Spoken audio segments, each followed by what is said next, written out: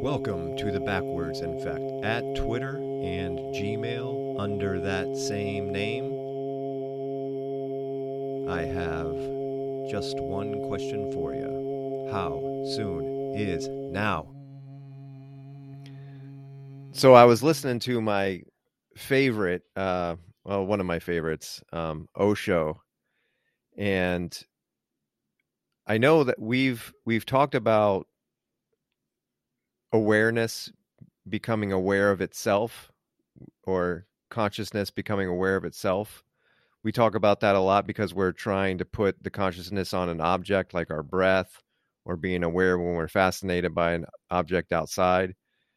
And it goes back to like the key of soul, like understanding the subject and object. Osho blew me away because he was talking about it in a way that I hadn't really come up with yet. And he said what you want to try to do is merge the subject and object. And he actually gives some mechanical tips on how to do it. He basically says, go to the mirror. Now, if you're listening and you try this mechanic that I'm talking about, you could get weirded out by it. It can be a little disoriented. Some people get a little creeped out by the mirror, but it's an excellent exercise to understand the merging of the subject and object. And what he says is go to the mirror, and instead of looking at your reflection, understand that the reflection is looking at you. So reverse it. So the subject, which I'm always the subject, and then as the awareness, and then I have the object of my attention. What he's saying you can do in the mirror is merge the two. And it's interesting because when you practice that, and you can see it, like in the mirror, it's pretty easy to see. Like it flips, it goes back and forth. Like, am I looking at the man in the mirror, or the man in the mirror looking at me? You can kind of play with that back and forth. But then that's the state. That's the state out in nature where I found myself originally, where I'm looking at the tree, but my sensation is the tree is looking at me. And that's that state of beauty and bliss that comes in. It's that merging of the subject and object. Instead of being fascinated by your own understanding of whatever your attention is on, now you become open for the energy to come back. And this was pretty helpful for me understanding subject, object, location, the key of soul, and understanding how the consciousness becomes aware of itself. Deeper understanding there for me. Yeah, I had an interesting experience when I was younger with the mirror. Maybe I need to revisit that now after that traumatic experience. Had to do with some hallucinations going on that I guess is kind of it was odd. It was really odd what happened, but now that you mention it, yeah, I think the mirror would be helpful for merging the two. I mean, I can see it clearly in my mind's eye. Yeah, the mirror is very good because it teaches you the mechanic. Like, it's pretty hard to argue with the mechanic. You can kind of see the shift in the mirror because there's such a mechanism to like flip it, almost like reverse the energy. There's a mechanism there. But then once you understand that subtle mechanism, now when you're out in nature, you can start picking it up a little bit better in nature. And that's one of the things from last year, like trying to explain, like, what is your new relationship to nature? Like, it's a very, very difficult thing to put into words, like where you're getting this new appreciation or gratitude. in terms of nature, but it does sum it up when you listen to Osho and you realize, like, oh, that's just the subject and the object, like, confusing itself within your consciousness and merging, like not being in such a state of, I am the subject, my attention is on the object. And you're much more free to let those go back and forth. And in doing so, you're in a much more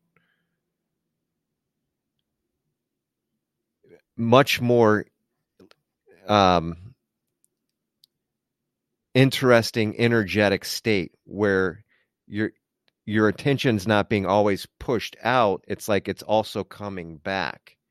And so there's a much more of a, like a yin and yang um, part of your attention that definitely affects how you feel and how you relate to the nature around you. But I've never heard anybody talk about it as beautiful as what he was saying. I was just like, man, he's nailing this one. He seems to do that. Yeah. Yeah. I think it helps with, we both kind of discovered, even after you awaken, you still have like a pretty strong identification to the physical and the physical body. So it's one like mechanical thing, even when you're talking about trying to achieve your astral projection and go further down the spiritual path on that side. Uh, those I think are really good impressions, what you just mentioned, because it's almost like non-identification, because it's also putting yourself outside of your body as the observer, observing yourself back as you sleep. And you have to understand that you're capable of doing that well, and looking in the mirror and putting your consciousness in that, realizing that's you too. I mean, that connection has to be made, but it also has to be made in a dream too. And that's exactly why you do the Key of Souls, so that same light bulb pops on in a dream. Anything to get you out of that identification that in this place where we're at, like 3D physical, it's so easy to identify with the body. It's so easy to say, well, I'm just who I am, or you're just who you are. And I think that exercise alone is a good practice to get you out of that, especially with everything that we're doing. The constant reminder that can keep us getting closer and closer. Yeah, just to honor his overall point. So he makes that original mechanical declaration, and then he talks about nature, but he spends a lot of time also talking about the moon, which I thought was interesting, but within this same concept. And that's what he's asking you to do. He's like, spend some time with the moon and lose yourself between that subject object barrier. Like, let the moon look at you. And from what he's saying is there's a very divine understanding that can come through um, that celestial object that we all have, some kind of obvious relationship to with the cycles of the moon. But he's just asking for that to be explored further, which I haven't done in my experience. But after I was listening to him, I do think it could be interesting, which kind of goes into some ways one of my other questions I had for the podcast tonight.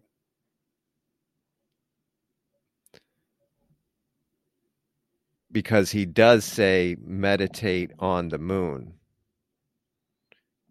And so I understand that he's talking about like a practice, but it's interesting when you like look at the phrase like meditate on the moon and how you mechanically accomplish that. Through the mind's eye, or actually meditation, like he's trying to have an astral experience meditation on the moon? Or are you talking about metaphorically? I think he's I think he's kind of all the above. I think he wants you outside, actually engaged with the moon, the physical moon. He wants you to see if you can fix your point of view that the moon is looking at you rather than you're fixated on the moon.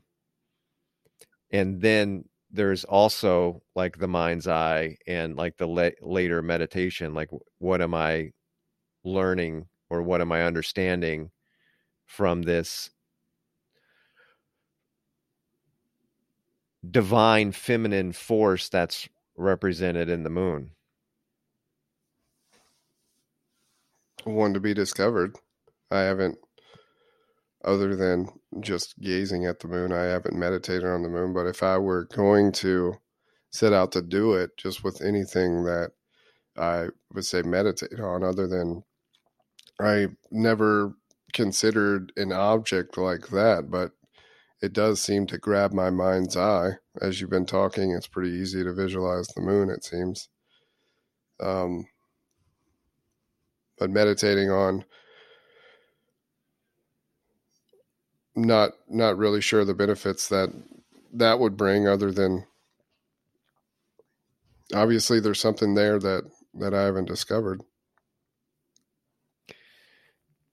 Yeah, it's definitely interesting. It's something to keep in mind in terms of just being outside and to keep in mind. But he points out a lot of objects like that. He like for example, he says meditate on Picasso, but he's talking about like meditate on a Picasso painting. And he's like, see if you can meditate on a Picasso painting and not get sick. That's his offering to you. He's like, if you know how to meditate and you meditate on a Picasso, you'll be sick in 30 minutes. Really? Yes. And then he goes off on Picasso, just talking about like how egoistic this guy's mind is and how it comes out in the art. Well, I mean, But I could then, see that, um, yes, for sure. but then he'll also say, like, in contrast to that, meditate on the Taj Mahal. Like, if you know how to meditate, sit down and meditate on the Taj Mahal, and it will show you wonders. Really? Yes. Hmm. Which I know for me, when I hear it, I'm like, I don't really put any attention in meditating on objects, but to hear somebody that I respect spiritually talk about it, I'm like, man, that could be some interesting um, exploratory ideas there. Yeah,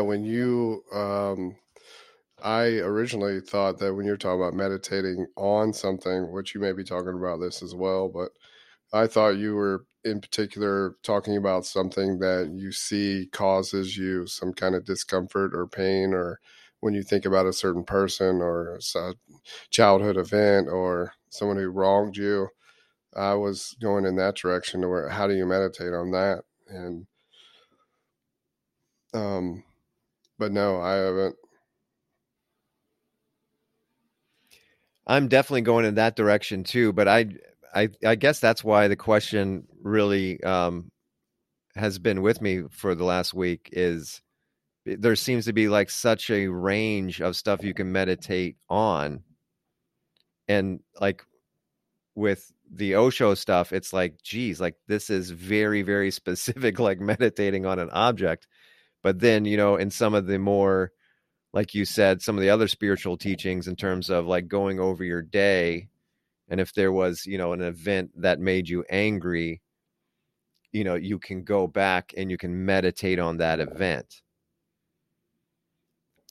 And so and then like there's also historical events, events that you go back on. So I think you can meditate on like a source of suffering that you've comprehended, and now you're meditating on that. But those are interesting because for me it's definitely challenging to meditate on like an event that angered me, for example, because it's hard to engage it without engaging the brain. Like you can actually see the split in the brain and the heart when you really sit down and you try to put effort and attention into that. Does Osho talk about astral projection?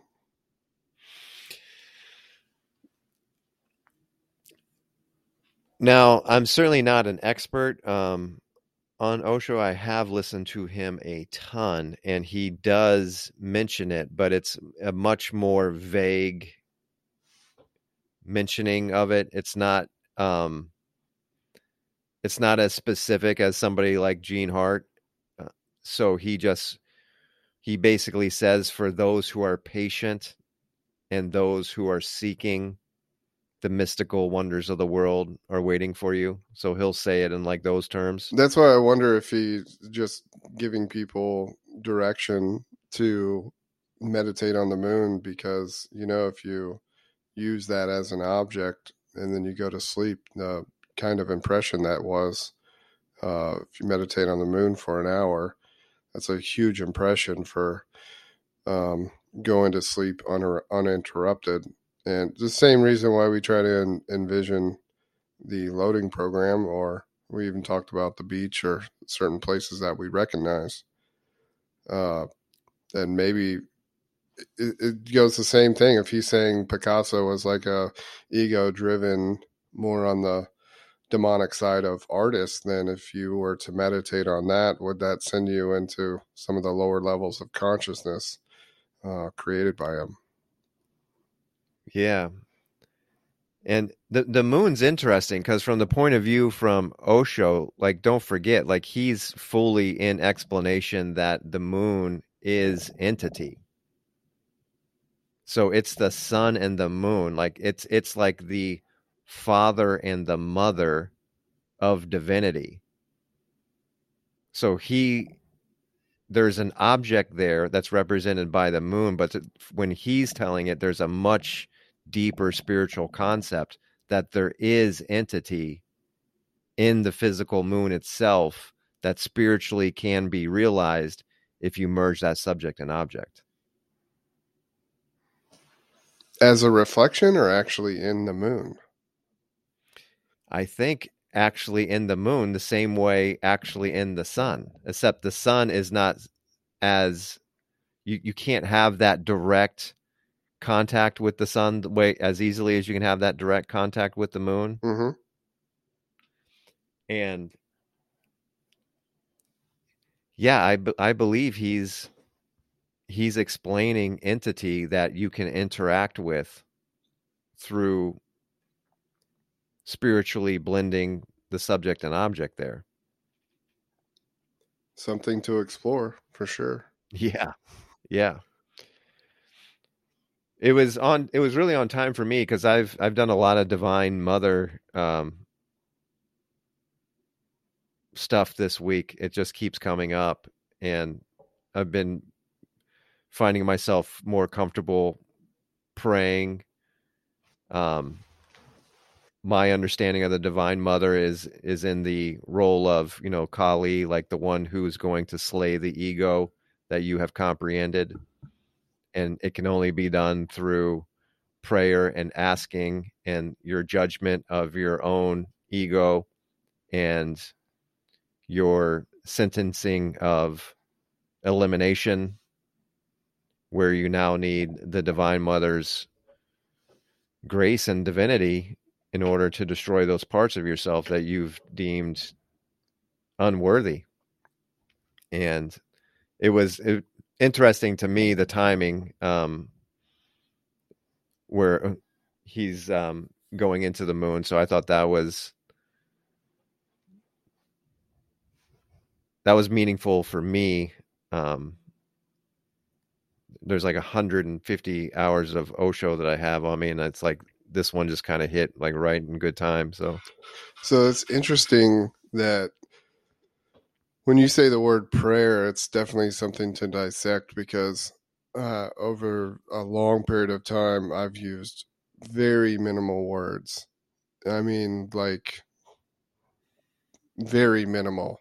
And meditation for me was silence, and meditation was understanding that, especially when I first started to meditate, it's like the sun on a vampire to an ego. It just scorches in the very beginning, and it's very hard to sit still. So that's like the first step of, the awakening or the ego getting burned, is you stepping out as a vampire into the light, and it's like, a sizzle. And then, at that point, there was no words, but a sincerity of wordless determination. And I think it needs to be said, as far as like, I think there's different forms of communication too, because sometimes I do feel the need, definitely with you and a lot of other people you've heard. I think vibrationally, I've said some things out loud that I wouldn't have in the past, just as more of affirmations. But that's not the way I've always been, for sure. And for example, say I were to meditate on something that I believe is part of my ego that needs to die, and I have it in my mind's eye, and I'm meditating, and I'm feeling the emotion, or feeling if does resentment pop up, like what needs to be let go here, what needs to die. And then that comes with a level of sincerity. For me, just sitting in the chair, like that's the first prayer. The first prayer is like the choice of sitting down, because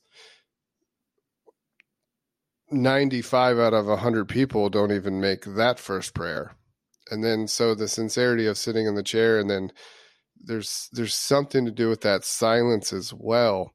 But as you were talking, I was just kind of seeing, is it the same for everyone, or are there certain things that need to be voiced with conviction?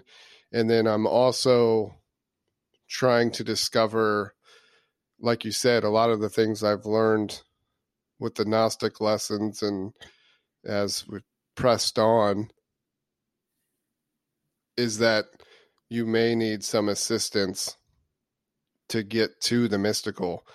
And that's something that I've learned over the last 6 months, because like I said, you can get to peaceful spiritual okay with who you are, and where to find love inside, and understand what anger is, and all of that is now easily managed in your life. But the question of, when does that sincerity need to go to? Because I think I see you do that more.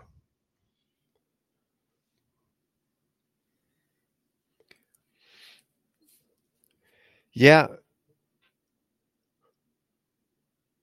When the initial wake up, when you called it entity, there's a sensation of like a total retreat from that system. So there's anger. That's obvious. That anger comes with bad feelings. That's obvious. But the part that's not obvious is how it was connected to parts of you where you identified with it. That's the part that's not obvious. And then when you totally reject it, what you've done is you've taken all your consciousness and you've got it out of that situation. And now you're just looking at it.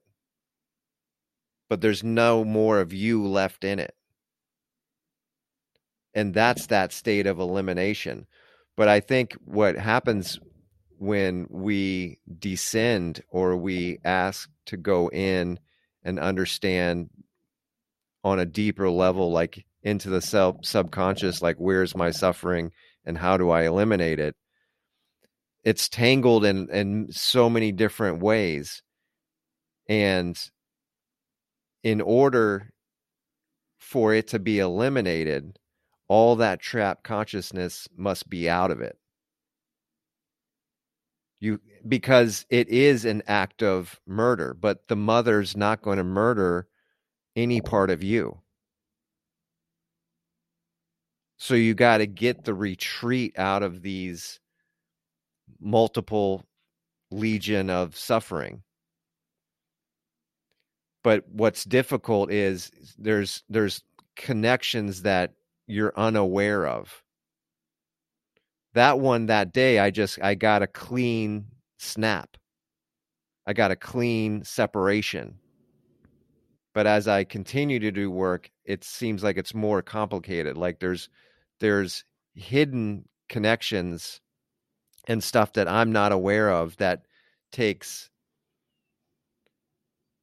extra time and extra thought. So the prayer is, help me comprehend all the different ways that I'm connected to this, because my judgment has already kicked in. I don't want this anymore. I see it's causing me suffering. Yeah, and the only way for you to be an appropriate master would be to experience what you did, and then say, now I want to descend and go see all the subconscious and the inner workings of it, and that's how the beautiful master is born. Because you're now Ye- willingly asking with sincerity. You've seen Yes. divinity, and now you're asking a descend to ascend, which is Right. which is the journey and the path from. Right.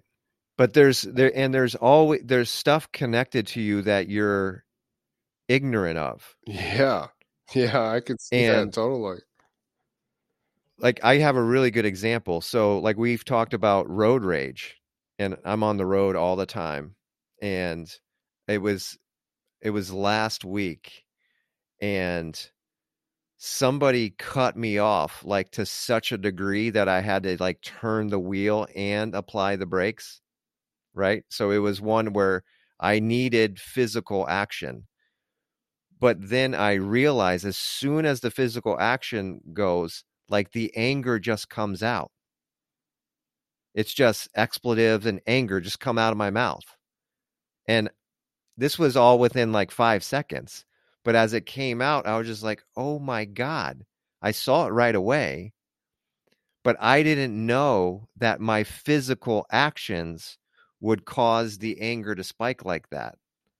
So, like on a normal road rage, if you're like 10 cars back and, somebody's on the cell phone and they're, driving like an idiot, you're just 10 cars back and you're totally zen. You're like, oh, that guy's not doing correct stuff, but you're not bothered by it. You're not angered by it. But if you actually have to do physical action, it's so the anger is connected like literally to the muscles and the bones. And as soon as you activate it, it keeps coming up. It boils up. Now I caught it within 5 seconds. I just couldn't believe it came out of my mouth because I'm cursing this guy out. And as soon as it comes out, I'm like, oh my God, I couldn't even stop that. It was out before I could even notice it. But it's because my arms and my feet were all engaged. It's I can't see that. I mean, I can see it happening, and then seeing you observe yourself within, and probably having a 10-minute spiel after that about how you let this anger go. It actually happened to me this morning. I forgot something, and I had to do a U-turn, and I was like, I mean, it was a split second. I was like, and I was like, what? Yeah. That was weird. But it comes out, and it just as soon as you see the breath, Mm-hmm. like it's out at that moment. Like, Yeah. oh, where did that come from? Yeah. But I mean, and what you're seeing there is you're seeing a puppet string. You're seeing yourself react to like somebody up here, pulling on your little puppet string. And I what the connections, what I end up finding interesting though, like I didn't realize the connection of the physicality. Like I should have realized, but I didn't. But there's all kinds of those little things where your entanglement is much deeper than what you can understand.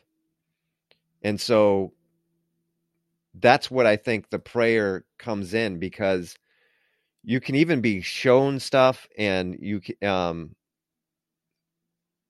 have insights through dreams, but it for me, I think it's helping to just out loud admit my ignorance, admit I don't see all the connections, admit it's more complicated than I'm aware of, and just humble yourself instead of trying to just constantly, for me especially, instead of just trying to figure it out in my brain like it's a project,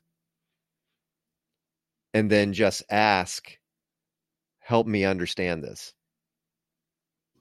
Yeah, just to the point of asking, you shall receive. Like, there's nothing more powerful than the ask of, like, what's the next step on your spiritual path? Because that's when we talk about all the famous verses, that's exactly what uh, they're referring to, is not trying to figure it out, but understanding I guess that's where the help comes from on the other side, because you can't necessarily see into your subconscious all the time. I don't know what's next. So the affirmations and the things that you know write down right before you go to bed, I think specificity is like super important to really claim, because what I've noticed is it can get really broad, and all of a sudden you lay down, and you're like, I'm going here. No, I'm going here. No, I planned on going here. No, I need to you need to focus on, what do I need? What's the most important thing? And I think you said it best. It's like, what is the most important thing that I need to understand right now on my spiritual path? And that's a seed, like super powerful seed. Like, it doesn't get any more powerful than that, because as you can see, I mean, things just kind of unfold on the road, and you progress from there without effort.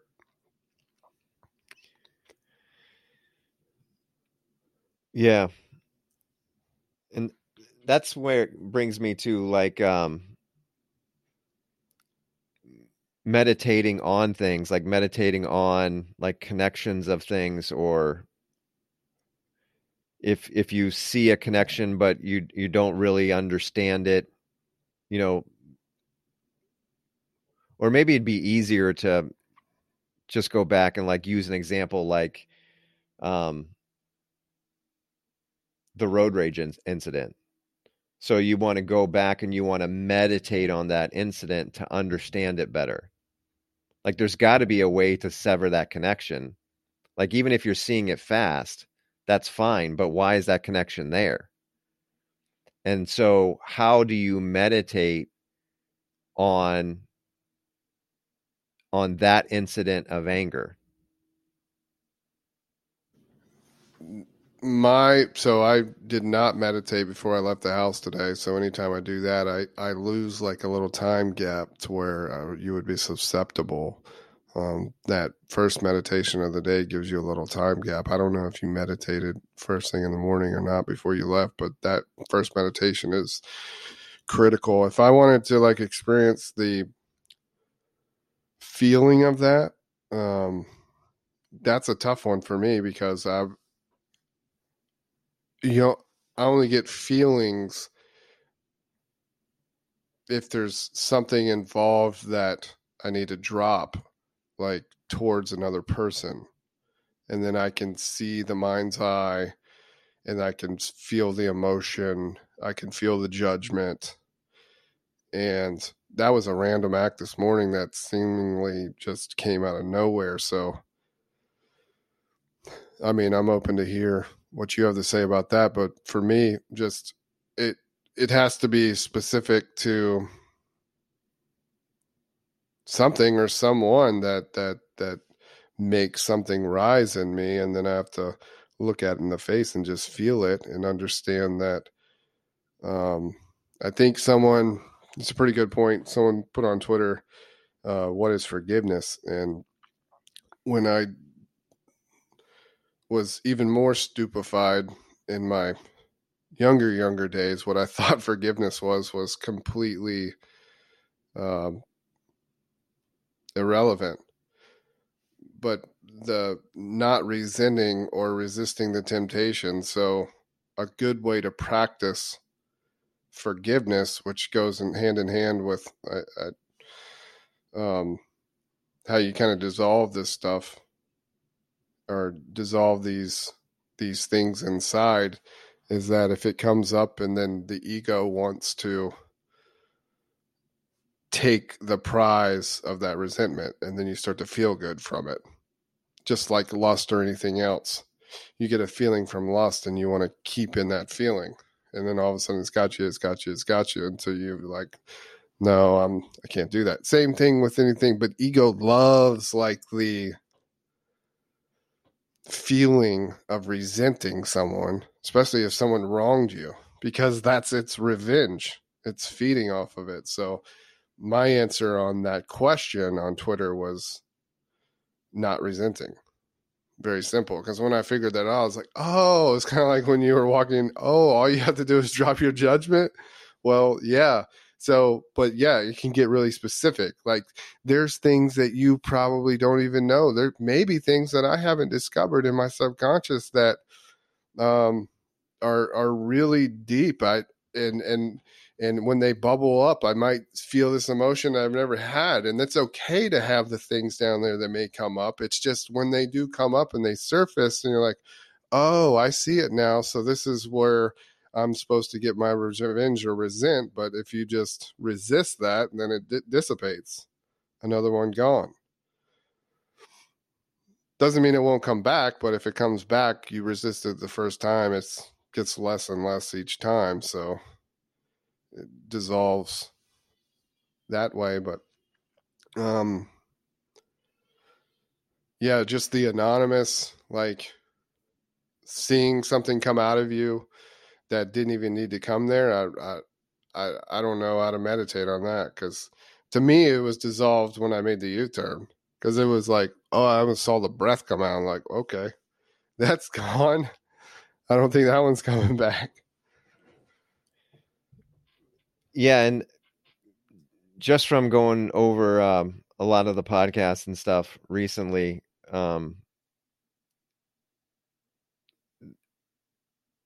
they do get into the mechanics, and when I heard them, like, yeah, I, it's interesting. Where so in that instance, on the anonymous bout of anger, you would meditate and you would replay it in your mind's eye, and you would be focused on.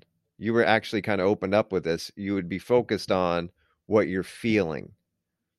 Like that's the key. So replaying it and understanding the feeling, understanding how the feeling, like that's what we both just said. The feeling comes, but it gets some kind of exponential value where it gets amplified. But we're unaware of the feeling amplifying because we're stuck in either I forgot something or I feel justified in this guy is doing something wrong. I'm justified up here, but I'm unaware of the feeling here in the heart. So what they're saying with the Gnostic disciplines is replay it, make sure you're not adding anything to it. You're replaying it exactly the way it was, and then focusing on the feelings, and then trying to understand and comprehend the feelings and how they were attached to you. That's a very, very good point as far as replaying, because I've meditating on things. There may be, for the average person, say 10 traumatic events, and I use the word traumatic because there's different degrees. There's ones and twos, which is probably me, ones and twos and threes, and there's some people that have 7, 8, and 9. So I'm not trying to say, like, there's definitely different degrees of traumatic things that people go through.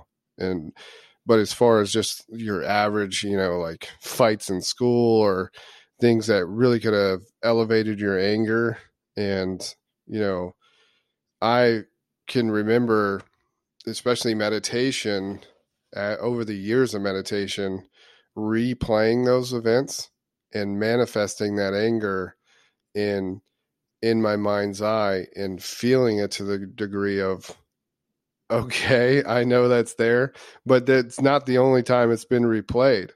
Like replaying it and understanding, I think what you just said, like you have to have the ability to squash that, to replay it, and resist the temptation for anything to rise up. I think that's the goal, for it to be eliminated. Because just like lust, it's so similar to lust. Lust pops up and the feeling gets you, and you're like, you get entangled, and you want to say, oh, I can feel this. I can feel what it feels like. And then you're like, oh yeah, in 5 minutes I can pull back from this. Yeah, I'm going to learn from it because I'm going to feel it for 5 minutes and then I'm going to pull back from it. But that's a trap too, because yeah, I'm strong enough to be in a lust storm for 5 minutes and pull back. And I'm strong enough to be in a resentment storm and pull back after 5 minutes. But I think the key for elimination is being able to replay those traumatic events in your life with nothing there, no judgments. And as soon as you do that, I think that's when you start to dissolve. Something I talked about in the very beginning is like the Ferris wheel of pain. Everybody has that endless loop in their head over their whole life that, people build constructs like you, and you would say, those are gone, but they're still involved in your daily behavior because they're in your subconscious. So they're playing a role, even though people might be ignorant to it or unaware of it. The most powerful thing I ever heard was understanding that your subconscious determines your behavior on a daily basis, but that's not visible to your awareness. Like, think about that. Like, the one thing that's most impactful to your behavior on a daily basis is your subconscious that your awareness does not see. And that's the shadow work of the spiritual life we're talking about. So the biggest thing for me is there are traps along the way, because your ego will say, dude, you could feel this shit for 2 minutes because you're strong. Yeah, that's good. I want to really dig in there. Yeah, please. There's, and I'm not saying I'm doing it right or anything, but again, one of my understandings of self is I don't have a lot of emotional construct in my history. So you're saying, like, to keep it simple and like take the anger analogy, I'm going to replay it. I'm going to try to understand my feelings. I want to see and feel that anger. But when I start to feel that anger, I'm not going to let it be anger, but I'm still feeling something. I'm just now not letting it be anger. Yeah, And yep. is that the transmutation Yes. process? Yes. And so it ends up feeling good, but it's like you say, it's very tricky, because if it is anger, it's going to feel good too, because the ego is going to like to feel the anger. But it's an actual feeling, but you've disconnected yourself from the, in this case, probably superiority of that moment. You disconnected yourself from that anger. But it doesn't necessarily mean I feel anything less Right. in terms of sensation in the body or something tangible.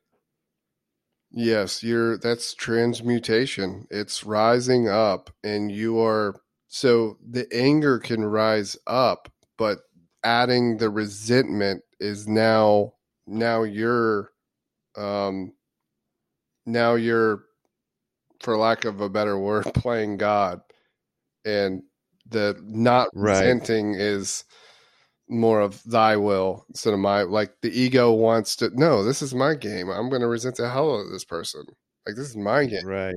So that, but something's going to rise up and it is going to be a feeling, but the natural thing to want to do, the ego is going to want to say, we're resenting the hell out of this person because they wronged you. And it's feeling that rise up, but not take the bait of that and um, letting that dissolve. But I think it could be even more tricky for you because I don't know how you dealt with things your whole life. Like I'm, I'm not so sure that your ego and your construct outsmarted you for a really long time, and there could be some a lot of subconscious things going on that, because I have a landmark as a person who always felt kind of led with the heart. I have landmarks. So I don't know if, like, you as a person and how your construct was built, that you have landmarks to see, just as though you're saying, like last night, something, you discovered something, which was, I wouldn't have, that was something that anyone would have been ignorant to. Um, but is it different for the way you dealt with things your whole life? And that type of person too. I mean, we're talking about two different, intellectual strong or heart strong.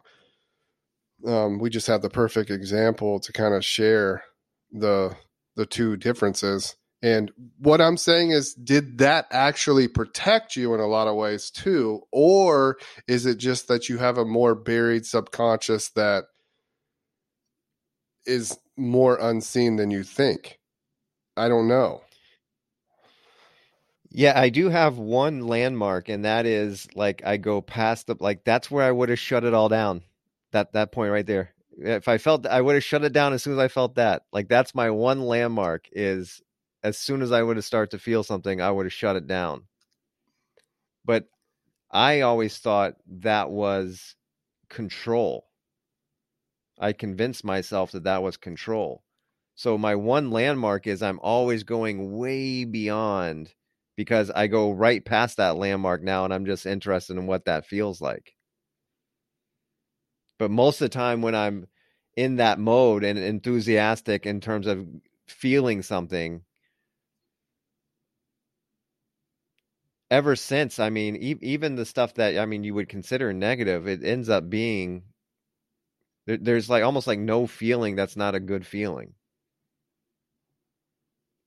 I mean, I don't want to tempt fate. I'm sure that, in the hell realms, I can be clobbered, but I'm, in terms of like my waking life, I mean, even that anger, when I go back to it, um, it ends up being a good feeling. But I think I can discern. I don't think the good feeling is um, just piggybacking on the anger because it's justified. Like I feel like at least that part, when we're dealing with these silly ones like road rage, I feel like at least that part has been um, disconnected, where I understand that anger is just poisonous, and I refuse to let the ego cling on to like silly versions of anger now with stuff that doesn't have any real significant thing to do with me. Have you replayed the Will Smith slap in your face and tried to see if any emotions rise up? Well, only because, oh yeah, oh yeah. Only because this year, and I mean, it keeps getting replayed on TV. This when the Oscars were just coming on. Um, so I don't even have to do it in my mind's eye. I definitely don't get angry. I I do get sad. I do get, I mean, it's moving every time I see it, but I'm not angry at Will Smith. I'm not even angry at, like, the Hollywood crowd. I'm just, when I see it now, it's the same thing with a lot of things. When I see it now, I'm much more compassionate, and it's not as if like I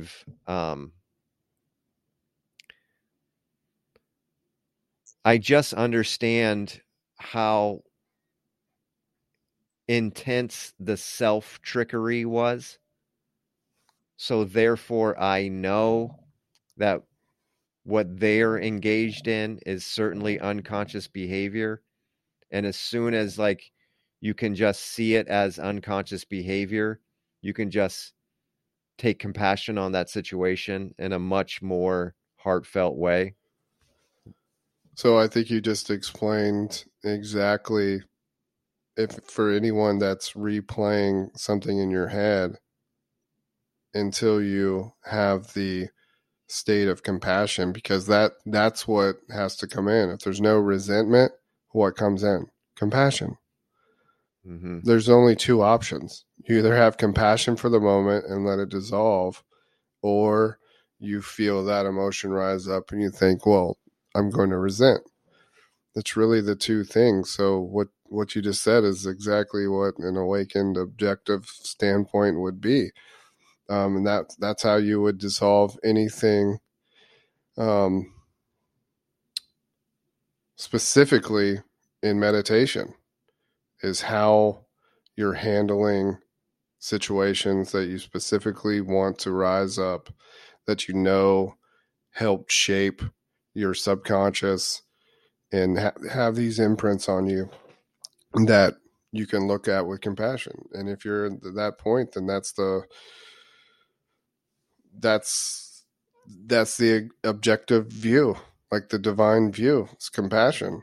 And I, since you brought it up, I think my times were off on the last podcast too, because I attribute like the year anniversary to June when we started the podcast. But your awakening was actually like, year anniversary would have been like yesterday, the day after the Oscars, Yeah. right?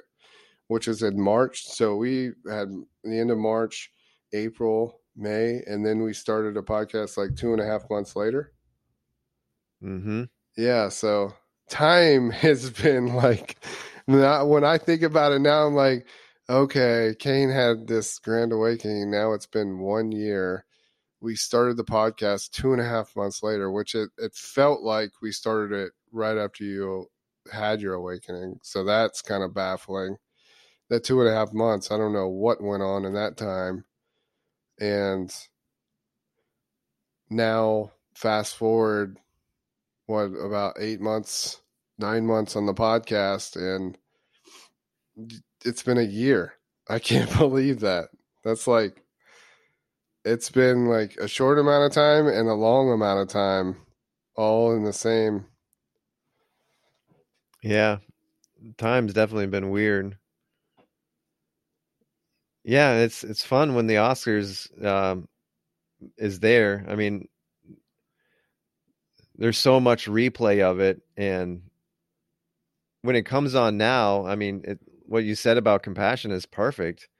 But compassion is, I think, before, it's as if it's like a virtue that you need to um like find in yourself or something, but that's not quite right. Like, it's actually like a mechanical reaction to understanding your own self deception. understanding your own self-deception is what enables the compassion. It's very, very mechanical. Like it's gifted to you from self-realization.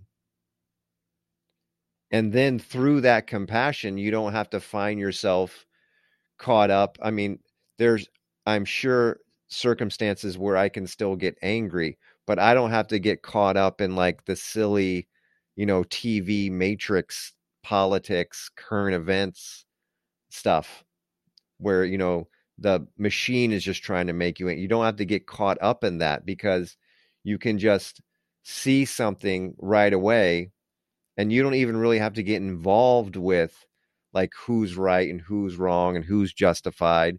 You can just take one look at it and say it's all unconscious behavior. And therefore there's compassion. Life becomes so much more simple, but that compassion is not that compassion is just very, very mechanical.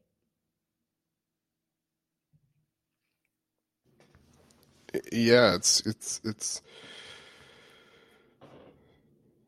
it becomes the only option if you're not going to resent. So it just becomes it's not like there's multiple options out there. Do this, or this. I mean, being the beings that we are, there's really, I mean, kind of, I guess where you get the whole good and evil thing. That's, you know, sides have formed because there's that choice. But once the resentment is not there, there's nothing left but compassion. It's the only other option. Um, and it is gifted to you after you drop the resentment because there's no fuel to that ego anymore. So the natural state is compassion. It's natural. Um, it's just getting the ego out of the way, which is kind of along the lines of what we've been talking to tonight, and how far into the subconscious do you go to fully eradicate. We shall see. The work Well, is yeah, in because progress in year 2. you take that gift of compassion and now you take it inside on your journey within yourself into the layers of legion within yourself, and that's what gives you the mechanism. Because if you went in there without compassion, you would just be turned around and fooled and identified, and it would work you over. But if you can go in with compassion, which is now compassion for your own systems of trapped consciousness that you have throughout your being, and you can understand these things with compassion and you can see them with compassion. I think that's the lifeline that you go in there with. That's how you're able to descend in and explore that area the way that you are. Because if you didn't have that for yourself, I think it would be very, very dark. It would be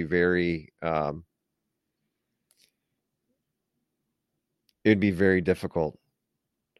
But once you're given that compassion, I think that's kind of one of the things you're supposed to do with it. You turn it back in on you with that deep understanding of compassion.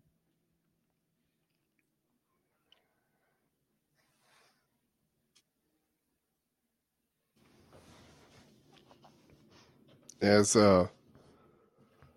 what's the guy's name in Thailand? Forgot his name. He always says compassion, compassion, compassion. Yeah. He's full of compassion. Shout out our homie in Thailand. You know who you are. Oh yeah, the prodigal son. Joseph. Oh.